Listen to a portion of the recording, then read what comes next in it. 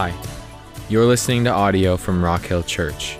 To check out more resources, please visit rockhilllawrence.com. Thank you for joining us. Good morning, everyone. Thanks, Ben. Thanks for leading us in worship, guys. Those who don't know me, my name is Dustin Stanley. I'm a pastoral intern here at Rock Hill. I count it a great privilege to address you with the Word of God this morning. We've been walking through the book of John, like Jim told us, and this morning we come to John chapter 4, verses 43 through 54. I invite you to turn there, though we won't read it right away. This is going to be the second sign that John presents, namely the healing of the royal official's son. But before I read the passage, I want to ask you a question that's been resonating with me this week. What hope is there for desperate people? What hope is there for desperate people like you and like me, like our family, our friends, our neighbors, and coworkers? I don't want to make too many assumptions. Maybe I'm the only one who knows what it feels like to be desperate. Or maybe not. Maybe you too have tried something that you wouldn't normally do out of your desperation. Maybe you have attempted something with little chance of success because you had no other option. What hope is there for desperate people? We don't have to do more than glance at the news to see that there are desperate people all around us. Whether it's people lashing out through the courts, political activism, full-scale war, or the all too often mass shootings, we see desperate people searching for something, looking for something, anything to satisfy them, looking for something, anything to get at this thing called life. What hope is there for desperate people? But before you say that's out there, that's not me. I'm going to borrow from the writer Henry David Thoreau his quote, "The mass of men lead lives of quiet desperation." And if he's right, we need to answer the question, what hope is there for desperate people? Today we're going to look at a story with a desperate man trying to do something, anything, to save his boy. Today, through this story, we'll see the main idea as true faith in the living word leads to life. What hope is there for desperate people? True faith in the living word leads to life. Life that's available for all, life that's available for desperate people. Hear the word of the Lord from John chapter 4, verses 43 and following. After the 2 days, he left for Galilee. Now Jesus himself had pointed out that a prophet has no honor in his own country. When he arrived in Galilee, the Galileans welcomed him. They had seen all that he had done in Jerusalem at the Passover festival, for they had also been there. Once more he visited Cana in Galilee, where he had turned the water into wine.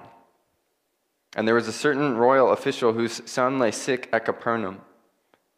When this man heard that Jesus had arrived in Galilee from Judea, he went to him and begged him to come and heal his son, who was close to death. "Unless you people see signs and wonders," Jesus told him, "you will never believe." The royal official said, "Lord, come down before my child dies."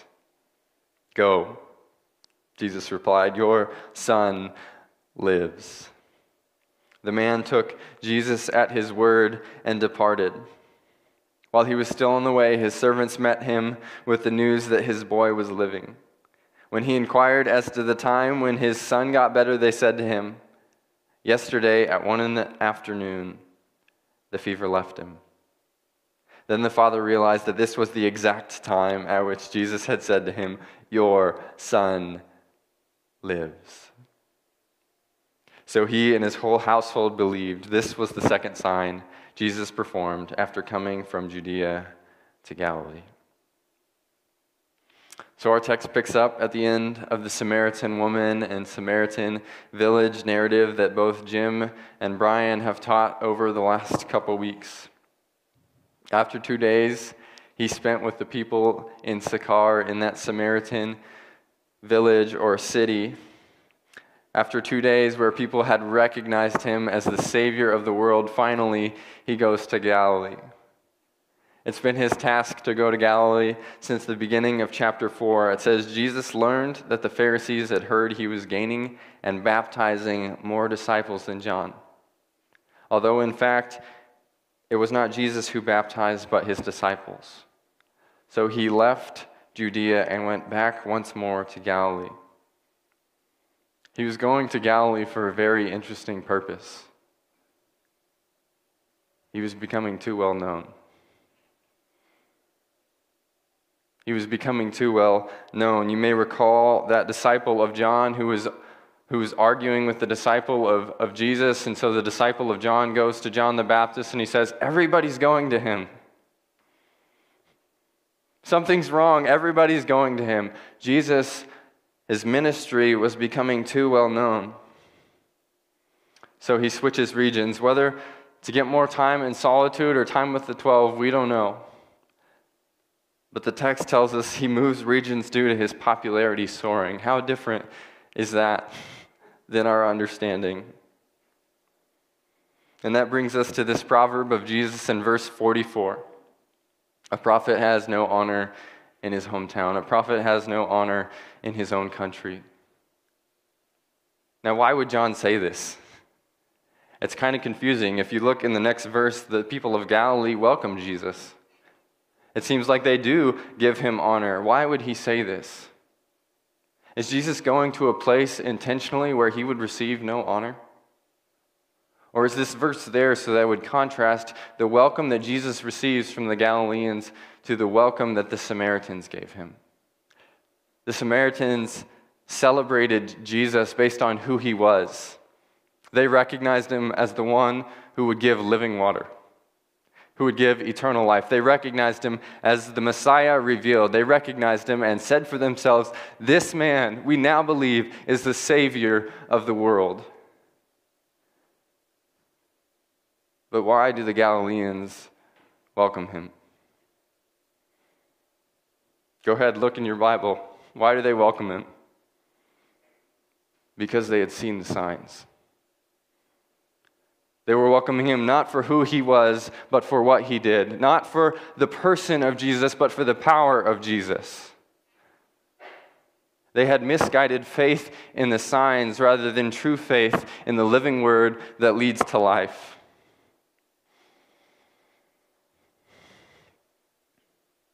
Signs are important for that which they reveal. Signs are important for their significance. They were pointing to the living word that would give life. They're meant to move beyond themselves and point to something else. The sign on the highway is not there just for its own sake, but to tell you what town is coming ahead. The signs of Jesus were meant to point to Jesus as the living water, as the Messiah, as the Savior of the world. Jesus was not looking for misguided faith that necessitated sight, but for true faith in the living word that leads to life. As we read on, we learn that Jesus, he returns to Cana of Galilee, just north of his hometown in Nazareth, where he grew up. It was here in the hill country of Cana where he did his first sign of turning water into wine. He demonstrated his power over the natural world. He demonstrated his power over the elements. And it was here that Jesus would encounter the royal official, a certain royal official. This man likely was in the court of Herod Antipas, Herod the Tetrarch. And although he was a subordinate ruler, he was often considered a king. This man would travel 20 miles from the east of Capernaum, 700 feet below sea level, to Cana, 700 feet above sea level, taking a 20-mile hike of elevation, and I can only imagine what that hike must have been like. This man had heard that Jesus was close. Jesus was in his region. Someone had convinced him that it was worth leaving the deathbed of his dying son to go and find Jesus. I can only imagine what that hike must have been like. I gotta get help for my boy. Is he okay? Should I turn back and just spend his last few moments with him? Should I keep going and find this Jesus? Who is he anyway? Can he really help my son? Can he really heal my boy? Man, I'm getting tired. Should I stop? Should I rest? No. My son's life is on the line. I can only imagine what that hike must have been like.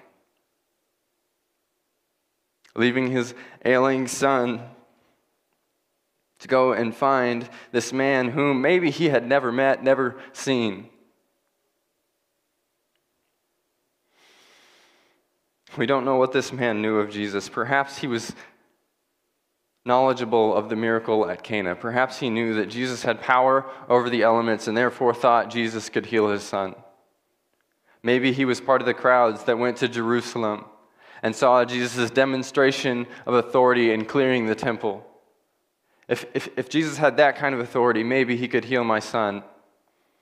Whatever it was that he knew, he was convinced that it was worth leaving his deathbed son to go and find this Jesus.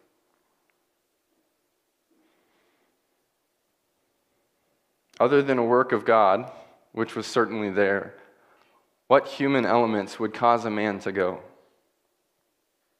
Well, it was an encounter with Jesus in some way, shape, or form. Either through the testimony of another, the eyewitnessing of his works, or perhaps both. And second, desperation. If he was a royal official, he probably had money. He probably had tried many treatments. We have no idea.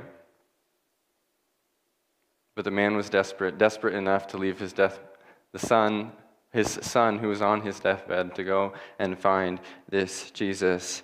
Personal testimony and desperation. So tired from the journey, desperate from the urgency of the matter, he begins to ask Jesus to come and heal his son. Lord, please come and heal my son. He begs him, he pleads with him, and to his pleading and begging, he hears the words, unless you people see signs and wonders, you will never believe. I don't know about you, but that sounds kind of harsh on first glance. That sounds kind of harsh on second glance. It'd be hard not to respond, Jesus, did you hear me? I said my son is dying. I walked 20 miles to come and find you. I don't know you, but please come. Please come. Did you not hear me? Why are you talking about signs and faith? My son is dying. His life is at stake. There's nothing I will not do.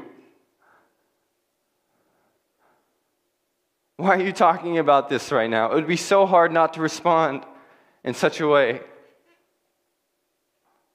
So why would Jesus say this? Two things stand out. Two things stand out. First, Jesus is addressing not only the man, but the crowds. He says Jesus told him. Jesus was talking specifically to this man, but his words communicated to those around him, unless you people, all the Galileans, you people who welcomed me on the basis of my signs and wonders, not on the basis of me being the God of signs and wonders. And second, Jesus is looking past the concern momentarily of this earthly father to the concern of his father. His father cared for these people. His father loved these people, and Jesus could only do the works which he saw his father doing. So in love, Jesus seeks to correct their misguided faith for true faith in the living word that leads to life. Jesus wanted them to experience something greater. It was a hard word to receive, but it was a word given in love. It'd be easy to see this statement only as rebuke, but perhaps Jesus was also offering it as a statement of fact for some. Do you remember that disciple Thomas? Sometimes referred to as Doubting Thomas. After the resurrection of Jesus, the crucifixion and resurrection of Jesus, the disciples are in the upper room, and all of them but Thomas have seen Jesus. And he says these words that sound a whole lot familiar to the words of our passage. He says, "Unless I see the nail marks in his hands and put my finger where the nails were and put my hand in his side, I will not believe." Unless you people see, you will not believe. Unless I see, I will not believe. But to Thomas, Jesus responds with much grace. Think about this watershed moment. Jesus comes into this locked room and says, "Peace, be still."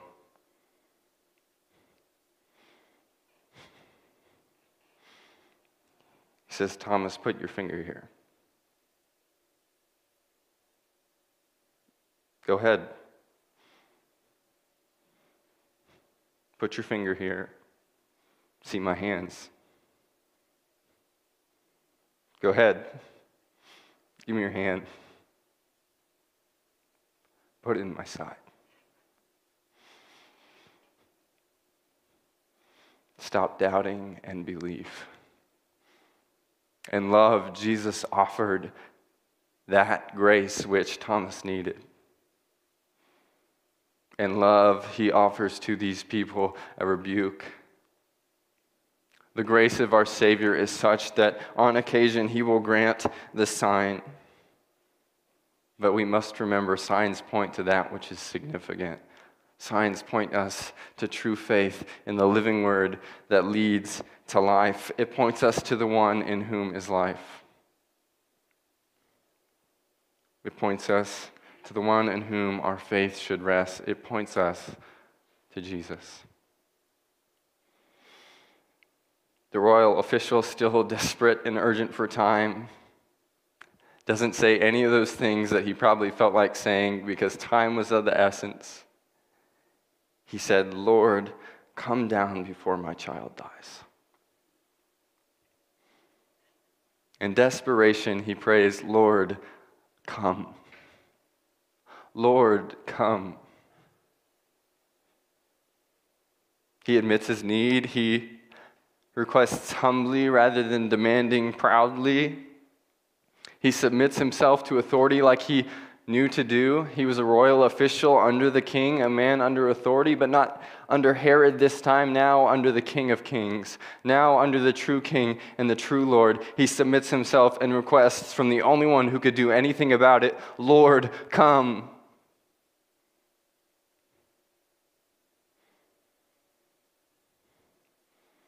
But he will receive no sign.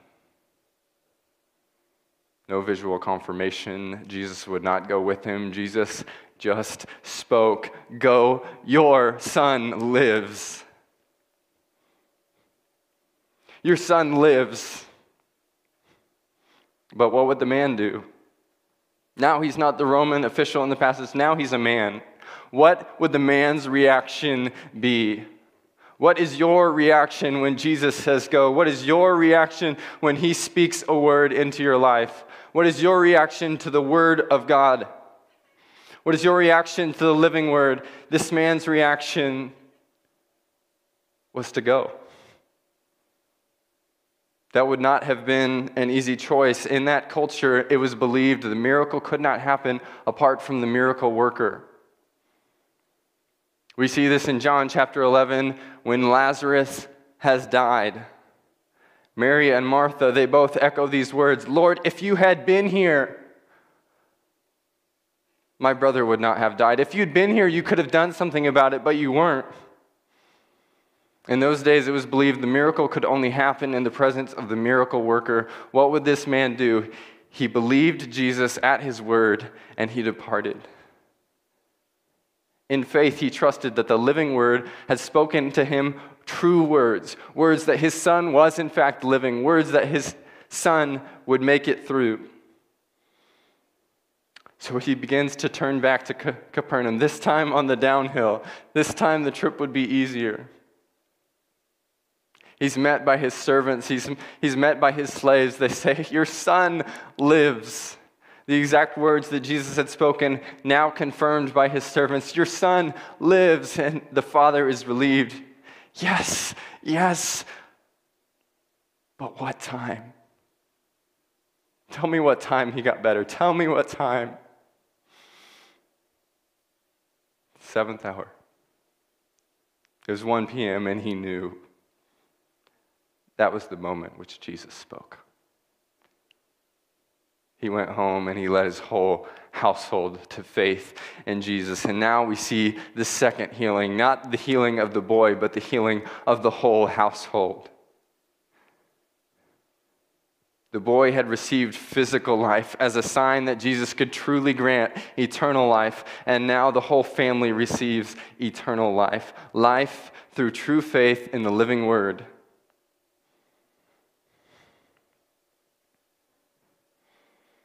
And we see this important point that no distance is too far for Jesus to give life. In the Samaritan narrative that came right before, we see Jesus cross the distance of gender.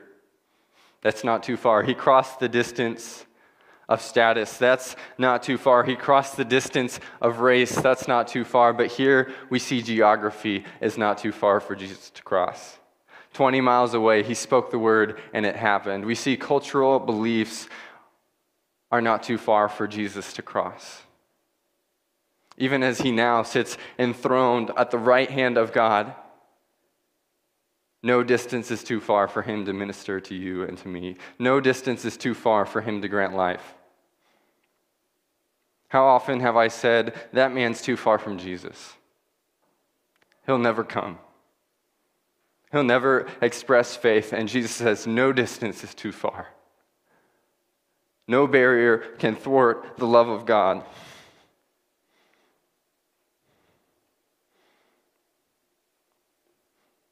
Just like in the beginning, when God speaks, things happen. He said, "Let there be light," and there was. Jesus said, "Go, your sons live," and he was healed. He's praying at the right hand of the Father. When he asks, it happens. No distance is too far. And I debated whether I would say this or not. This is an aside, but an important one and a quick one. Fathers, we see the importance of your spiritual authority in the family. You have a God-given influence over your family, your children, your wives. Steward it for his glory and their benefit. This man went home and his whole family believed. You have a God-given influence, steward it for his glory and their benefit.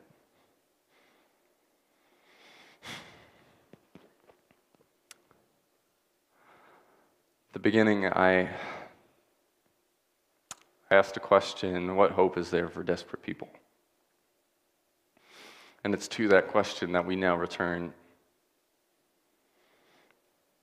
You want to know what hope there is for desperate people? You want to know what the good news is?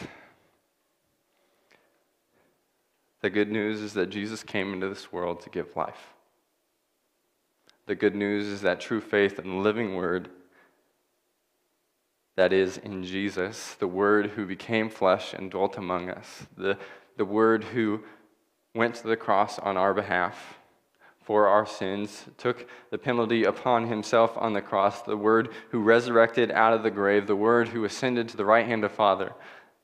True faith in him, not only in his power, but in him, leads to life. Life for desperate people. Life for the mom with the crying baby. She's desperately trying to comfort and wants to stop his wail. Life for the college student who's trying to figure out what on earth they're going to do Life for the business owner, desperately trying to keep up with the demands of the economy, his customers, his employees.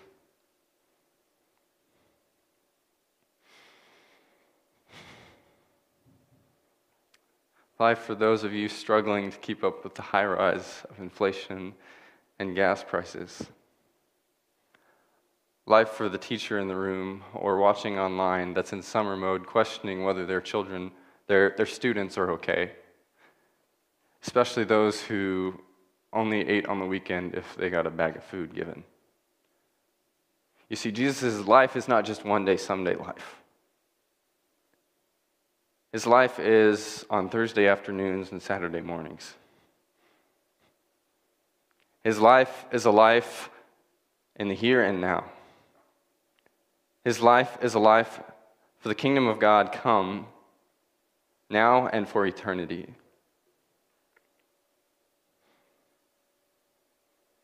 There's hope. There's life for desperate people. He offers life to the dying. The only problem is most of our neighbors aren't dying from fevers. They're dying from quiet desperation. So I ask you, what hope is there for desperate people? The hope is that there is life. But what would make our neighbors open to such an experience? Perhaps a powerful combination of personal testimony, the Word of God, and God's grace through desperation. We saw it in the Samaritan woman narrative. She went and told her testimony, "Come see a man who told me everything I ever did." They came to Jesus. It was enough to make them come to Jesus, but then it was through His words, through the Word of God, that sealed the deal. And now they profess, we now believe for ourselves He's the Savior of the world. We saw it in the royal official story. Someone came and told him that Jesus was near, and that was enough to make him leave the deathbed of his dying son. And then he would go to Jesus and leave, taking Jesus at His word. A powerful combination of personal testimony and the Word of God. But I don't just want to see it in the biblical narratives. I want to see it in your life and mine. I want to see it in the lives of our neighbors.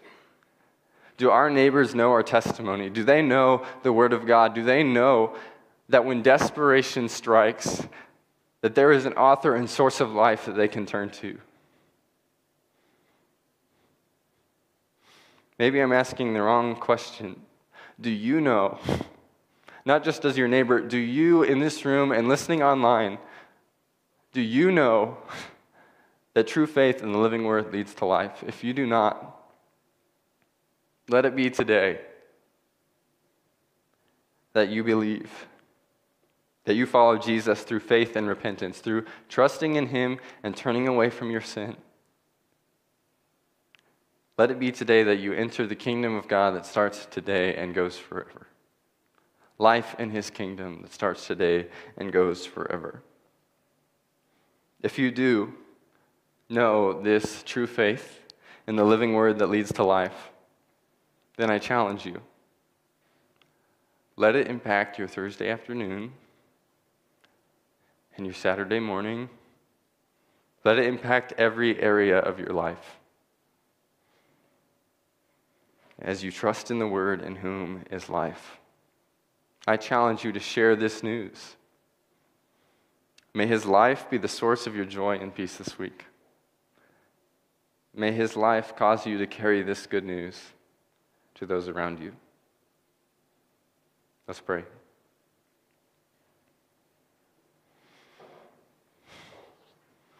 God, we thank You that You grant life, that You grant assurance about what we do not see, that You give us hope.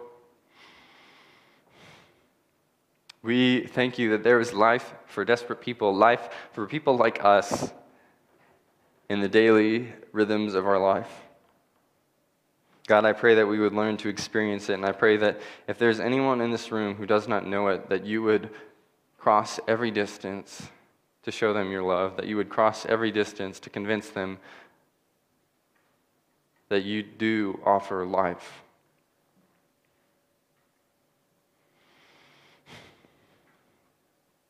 Be with us this week, Lord. Amen.